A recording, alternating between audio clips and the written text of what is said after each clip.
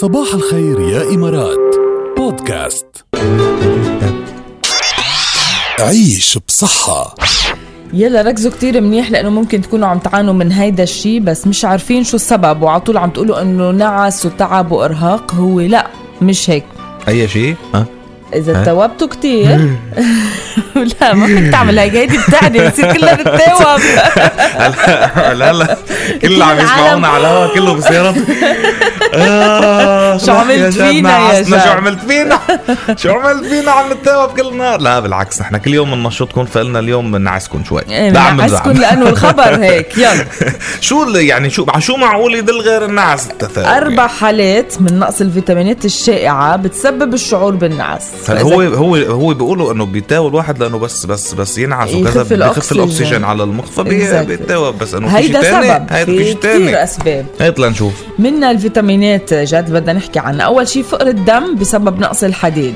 إذا نقص عندكم الحديد فهو أحد الأسباب الطبية الأكثر شيوعاً للشعور بالإرهاق وفقاً لهيئة الخدمات الصحية الوطنية. أوكي. بيصير في عندكم أعراض من انخفاض مستويات بس ينخفض مستويات الحديد بتصيروا تحسوا بضيق التنفس، خفقان القلب، شحوب الجلد، وهذا الشيء بيأثر إنكم ضلكم تتوابوا كل الوقت. فهذا ممكن يكون سبب نقص الحديد. سبب تاني نقص فيتامين دي. أوكي. اللي هو كمان بناخده من ضوء الشمس، فوقت يكون في فترات طويلة من السنة ما عم نقعد بالشمس فلازم نروح كمان على فيتامين دي لأنه بيعملنا كسل، بيعملنا نعس، وبالتالي رح نصير نتواب يعني. أوكي. نقص فيتامين سي اللي هو كمان بيعطينا انرجي كتير وبيحسن الحالة المزاجية فيتامين سي. أوكي. فإذا كنتوا كمان عم تضلكم تتوابوا فهذه علامة تحذيرية إنكم ممكن تكونوا مصابين بنقص كامل بفيتامين سي.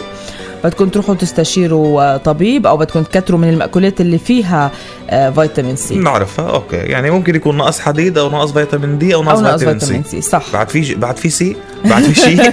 لا هون 3 أشياء. أوكي. عيش بصحة. لما تفكر تروح عطلة بقى مشان تتنشط، تبطل تتواب وتروح تعيش الأجواء الحلوة، ما لازم يخطر على بالك إلا جزيرة ياس أبو ظبي، لأنه بتلاقي فيها كل شيء من أفخم الفنادق للمدن الترفيهية المذهلة للتسوق وأشهى المأكولات كمان. فوق كل هيدا تحصل على أبجريد، على ترقية مجانية للغرفة لما تحجز عبر yasisland.com قبل 15 فبراير. يعني حجوز هلا قبل نص الشهر بتاخد فري أبجريد على الغرفة تبعك. العطلة يلي ما لها مثيل بانتظارك بجزيرة ياس أبو ظبي، وأكيد تطبق الشروط والأحكام. ألو، صباح الخير. شو بحب وقت يرن التليفون ونسمع أصواتكم. صباح الخير يا ماهر. صباح النور يا صباح الورد. كلنا بننبسط وقت يرن التليفون. والله احنا بننبسط فيكم. شو الأخبار يا ماهورة؟ والله مشتاق لكم. انا ما بعرف اذا خبرتك قبل ابن عمي اسمه ماهر على جزيرة ياس. ايه يلا وصار لك، انا استمتع. انا ابن عمي اسمه ماهر، معيط له كلنا بالبيت، كل العائله كل الولاد معيط له ماهورة. انا مو كل العائله، انا كل العالم بتعيط لي ماهورة. والله. وفي ابو مهرة كمان بيقول لك ابو مهرة وابو مهرة مهضومة. عم بيقول شعر ابو مهرة. ماهر شو محضر لنا وبعت لنا بالاس كتير حلو. والله كاتب يا هوا عبيتها حملني، ما حن عاشق مثل ما حنيت، وحد هاك البيت وصلني، ومن عطرها بعرف طريق البيت. يا سلام شو حلو. يا سلام شو حلو وقت العطر يدلك على طريق بيتها.